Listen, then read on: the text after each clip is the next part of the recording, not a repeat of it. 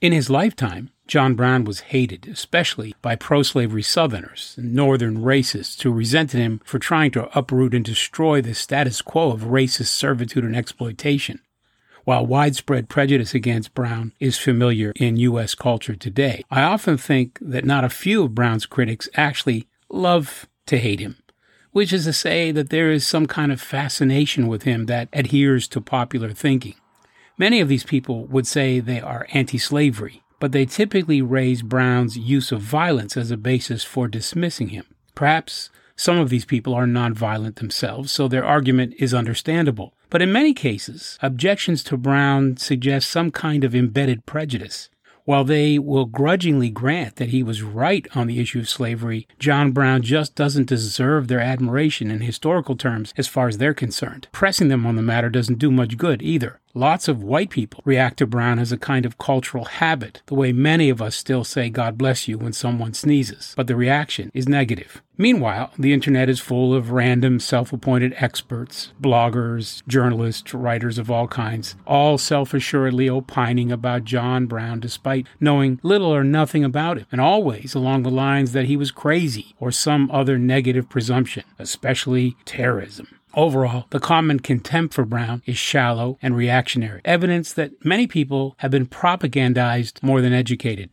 In contrast, a smaller number of people actually hate John Brown for reasons consciously grounded in an ideological, experiential, and existential commitment to the so-called values that typified the advocates of slavery in the antebellum era. These critics truly manifest the enmity of the historical white supremacist that John Brown himself faced in his lifetime, the same mentality that ultimately required his death. Romancers of the Confederacy, white supremacists, and other racists invariably hate John Brown.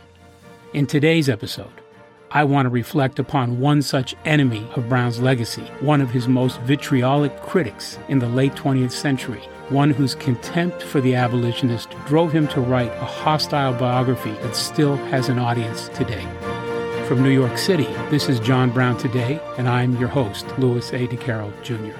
Otto Scott was born Otto Joseph Scott Estrella in 1919 and died in 2006, but his writings and videos are still quite influential. He's widely known and loved by neo-Confederates and ultra-right-wing Christians. Although he's a hero of contemporary Confederate loyalists, Scott also labored greatly on behalf of the interests of the wealthy and the powerful in the Western world. It was no exaggeration for the Southern Partisan, the premier neo-Confederate magazine, to eulogize Scott as one of the greatest conservative writers and thinkers of the Cold War era. This was not a man who cared for the plight of the poor and the oppressed, especially in the non-white world, nor could he have cared for those who were their sworn allies, like John Brown. Scott served in the United States Merchant Marines during World War II, afterward working in advertising and journalism, although a Wikipedia entry says he worked in journalism in Virginia and California prior to entering the Merchant Marines. Regardless, this path led him to embark on a long career as a published author of various themes as diverse as the histories of the Ashland Oil and Black & Decker companies and the stories of Robespierre, James I, and John Brown, the abolitionist. All told, Scott published 10 books, along with numerous articles in many publications, including the Los Angeles Times, the Conservative Digest, and Human Events. However, among conservatives, Scott was known for his own monthly publication, Otto Scott's Compass, a journal of contemporary culture. The latter had a considerable run of 15 years, ending the year before his death. One of Scott's relatives aptly observed that he was, quote, one of the great many Americans who are well known to a special audience, but unknown to the nation at large, end quote. In Scott's case, his special audience was predominantly one of ultra-conservative Caucasians with interests in the maintenance of the present order of the Western world. Throughout his professional life, Scott made a living as both a businessman and as the chronicler of big business. The anonymous author of the article in Wikipedia about Scott states that between 1954 and 1963, he held 3 vice president posts in Globaltronics de Venezuela, Moore Associates, and Becker Scott and Associates. He was also assistant to the chair at Ashland Oil Incorporated in the year 1968-69. Even Scott's family members acknowledged that he largely made a living from his corporate biographies. As a bona fide gatekeeper of the status quo, Scott was extremely critical of any real political or perceived radicalism and liberal or left-oriented ideas, and was also opposed to any liberation movement that challenged what he upheld as the supremacy of the Christian West. He was highly critical of the anti-apartheid movement in the 20th century, and he bitterly attacked the abolitionist movement of the 19th century in historical retrospect. Although Scott became a major didactic figure for ultra-conservatives in later decades, he had already influenced the conservative movement as an ideologue by the late 1960s. Most notably, he's credited for inventing the phrase, the silent majority, a term made popular by Republican President Richard Nixon. According to Wikipedia, Nixon apparently appropriated the phrase from a speech that Scott wrote for the CEO of Ashland Oil entitled The Silent Majority, delivered to the Chicago Men's Club in May 1968. No doubt, Scott's cachet was further enhanced when he allied himself with the ultra-conservative Reformed theologian Rousas J. Rushdoony, a fringe Calvinist intellectual who similarly influenced President Ronald Reagan's political ideology. The two ultra-conservative thinkers chaired a radio program, and Scott published regularly in Rushdoony's magazine, The Chalcedon Report. Scott's alliance with Rushdoony was significant for his future lionization among extreme Southern conservative Protestants, some of them neo-secessionists. Scott and Rushdoony, like the rest of their ilk, despised the secular North as the vector of liberal abolitionist ideology, the forerunner, in their thinking, of present-day liberalism and left-oriented politics and religion. Scott is said to have had some kind of conversion experience after reading the 4 New Testament Gospels in one night. However, it's not clear if Scott ever had church affiliation until his final role as scholar-in-residence at the Tri-City Covenant Church in Somersworth, New Hampshire, between 1998 and 2004, quote, where he provided historical insight to the school and church staff and assisted in Sunday school instruction, high school history, and Bible and economic courses. At the time, at least, Tri-City Covenant Church was a congregation that followed the so-called Reconstructionist teachings, also known as theonomy or dominionism, of Rushdoony, Gary North, and other right-wing Reformed extremists. Reconstructionists are like libertarians with a Calvinistic theological and philosophical orientation, and they're hostile toward liberal and leftist politics in particular. Reconstructionists are generally distinguished by their belief that the Mosaic Law should be enforced as the law of the land, that is, in the United States.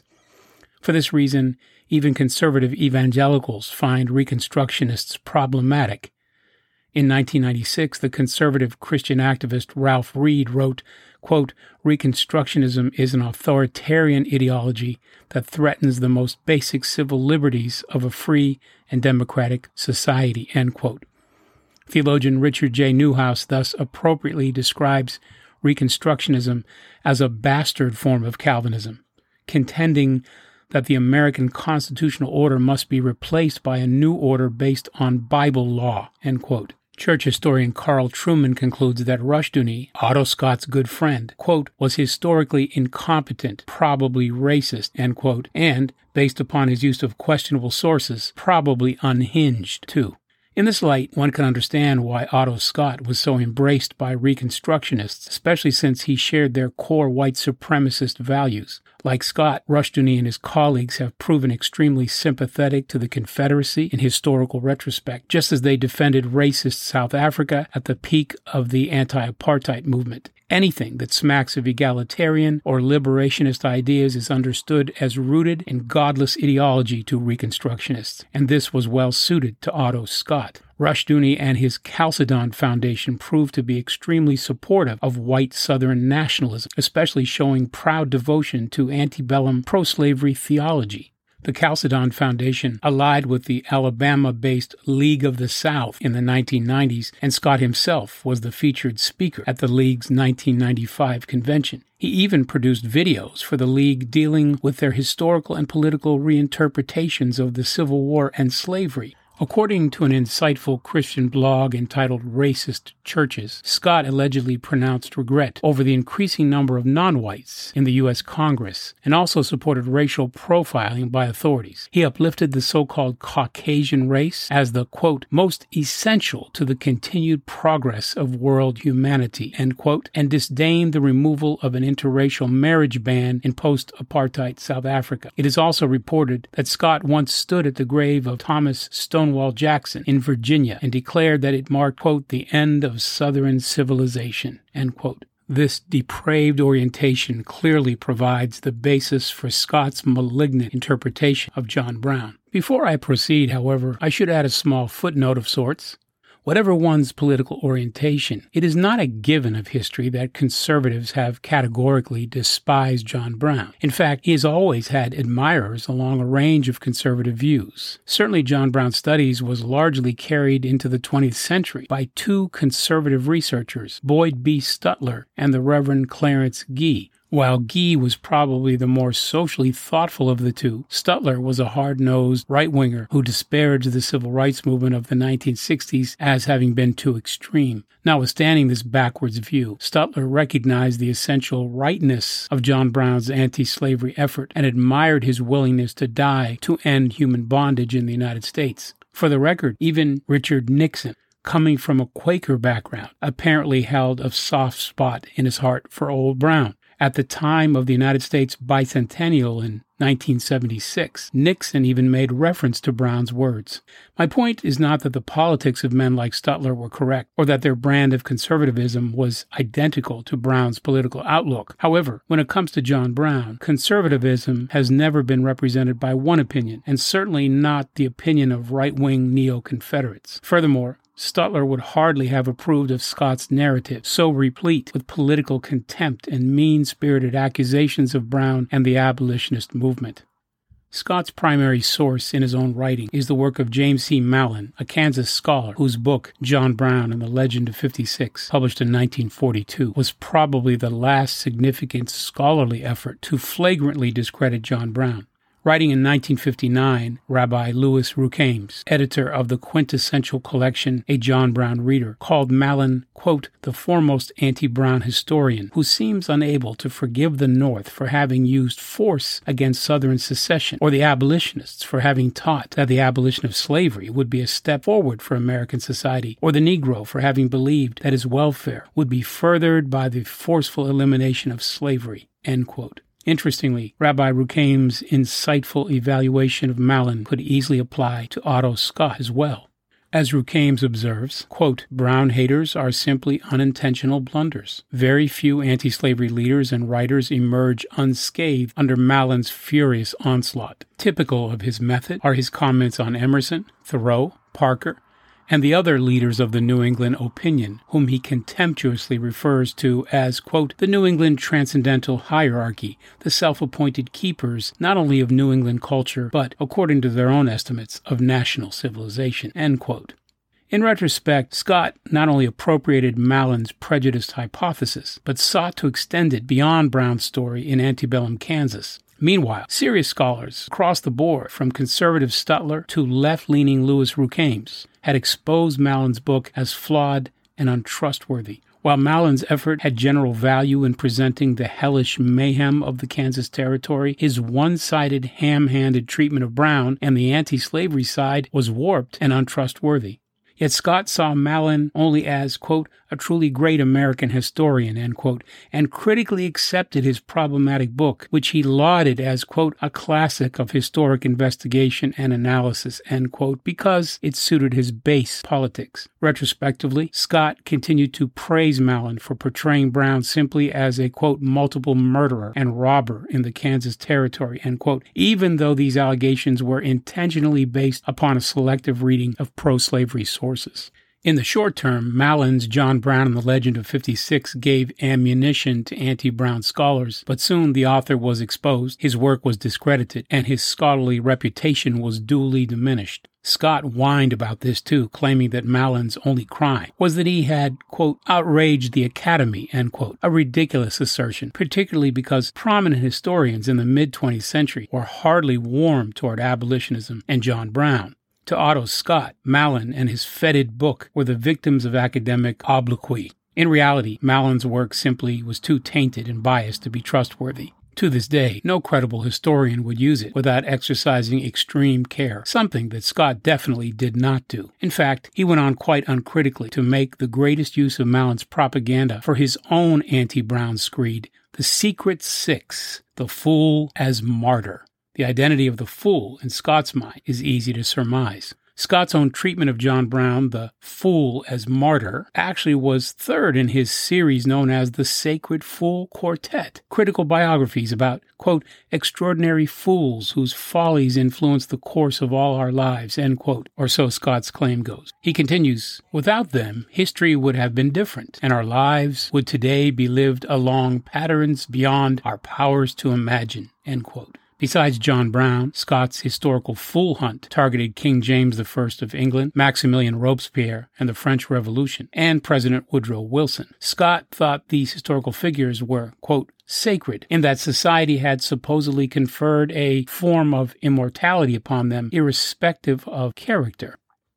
Having fed from Mallon's poison plate, Scott's anti-Brown work thus extended the theme and blanket condemnation of the abolitionist movement, with the particular intention of blaming them for the ruin that befell the South in the Civil War. Scott thus opines, the cost of abolitionist virtue ran high. Officially, the record is 621,000 dead, he concluded, of the Civil War death toll. It's difficult to imagine anyone attributing the expanse of deaths resulting from the Civil War to the abolition movement without thinking the writer must be a revivified slave master. But this represents the kind of mind and spirit that animated Otto Scott. Interestingly, the first edition of Scott's anti-Brown book was published by Times Books, the publishing arm of the New York Times, in 1979. Although the book was smuggled to press, Scott's Secret Six nearly proved a Trojan horse to the old gray lady. Certainly, Times Books was an unlikely home for Otto Scott's anti-liberal screed, except that he had an inside connection with Tom Lipscomb, a business associate who had become the head of the press. The book was hesitantly published, but it grated upon the legendary Times executive Sidney Grusin, who rightly observed that it lowered the tone of the company. Fearing that his opus would get buried, Scott pulled the rights of the book, bought back the remaining copies, and donated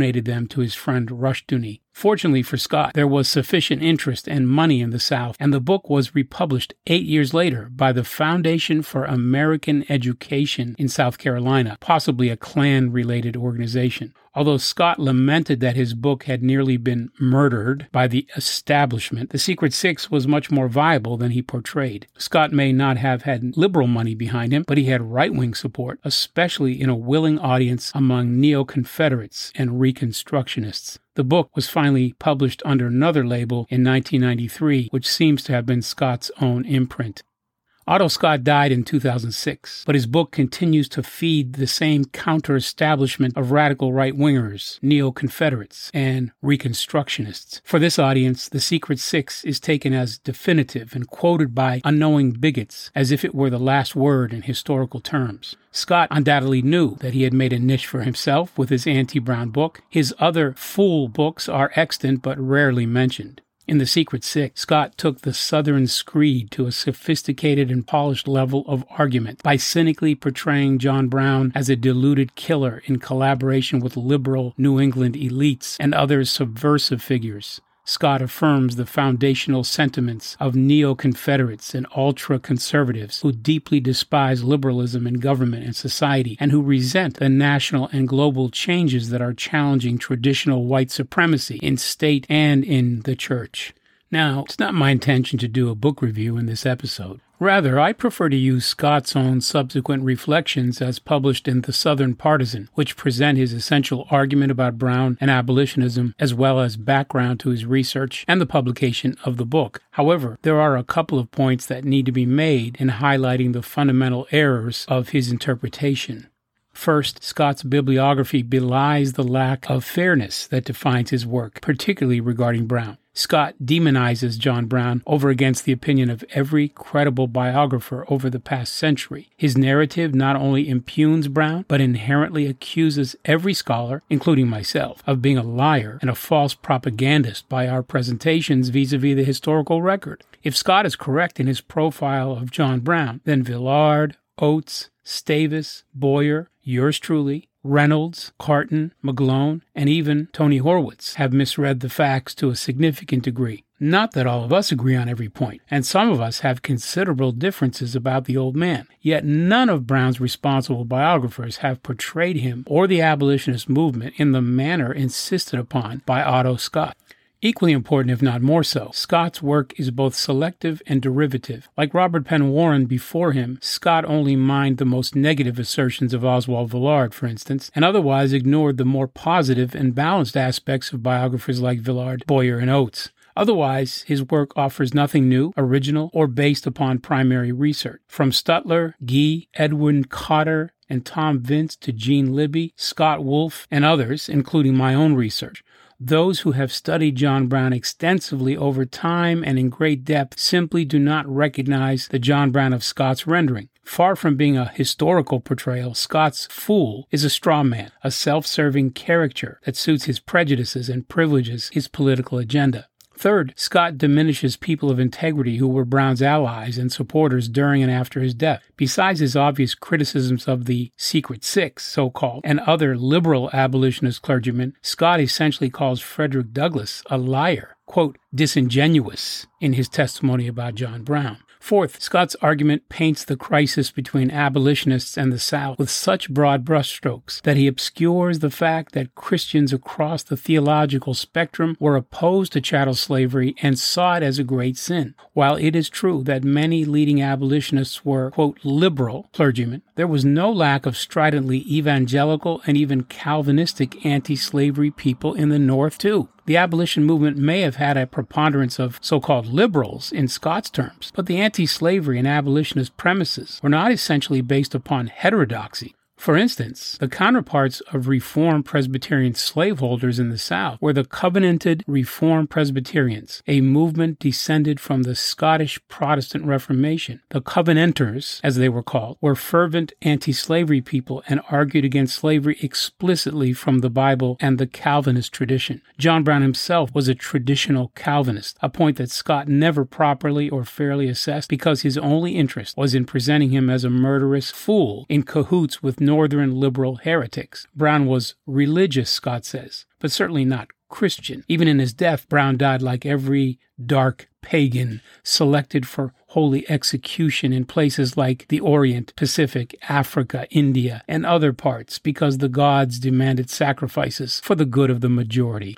Finally, Scott's viewpoint necessarily plays down and denies the evil of chattel slavery and makes the slaveholding South a victim of Northern aggression. In his understanding, it was anti-slavery people who were acting out with, quote, raging demonstrations against the Fugitive Slave Act in the North, just as it was the initial exertions of old John Brown, he writes, that caused Kansas rhetoric to shift into violence.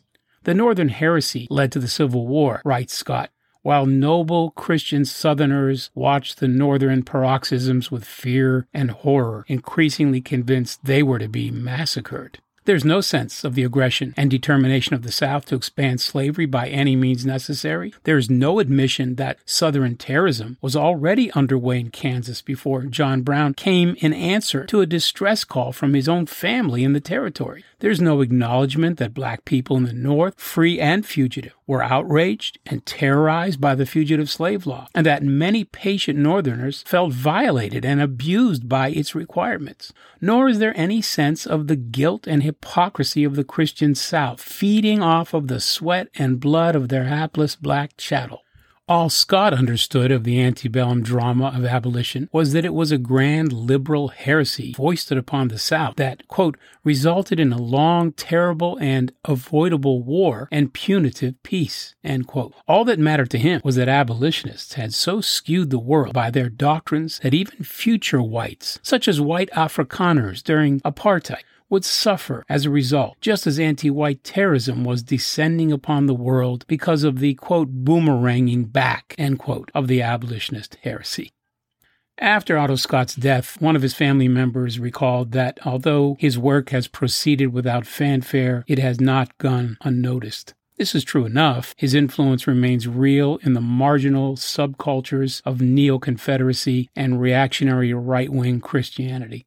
His work on John Brown has not gone unnoticed either, since it remains authoritative and usable for such audiences. However, Scott's work lacks the substance of truth and integrity. He not only writes from a standpoint of error, but also from one of tragic self-deception. Scott was a man who gave the whole of his life to twisting history to benefit corporations, slaveholders, and to an alleged white racial superiority. Gifted with doubtless ability and intelligence, yet his intelligence was wasted on the pride of a fallen slave empire, and every gesture of accusation he pointed at others will come back to rest upon his legacy. Otto Scott lived on the wrong side of history and left a legacy of white racist pride and denial. As a historian, he had real ability and sensibility, even a sense of obligation to time and eternity. Yet often, these make the worst kinds of people when they align themselves to the side of oppression. Were he merely a stupid reactionary or a paid literary assassin, Otto Scott would have been easy to ignore. He once remarked, quote, "I do not regard the past as dead. On the contrary, I regard the past and the present and even the future as part of an eternal reality." End quote. He concluded that his generation faced the same tests encountered by former generations. Again, he says, "All I do is remind my contemporaries that eternity watches us forever."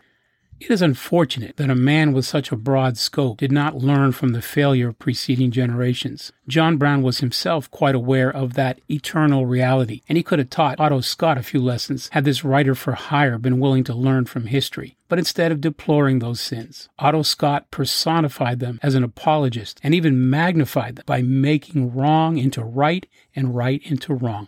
Like the villainous Haman in the Chronicles of the Hebrews, the fool who erects a gallows for the just may find himself hanged on a scaffold of his own error, if only in historical retrospect. And so hangs Otto Scott, the fool as biographer.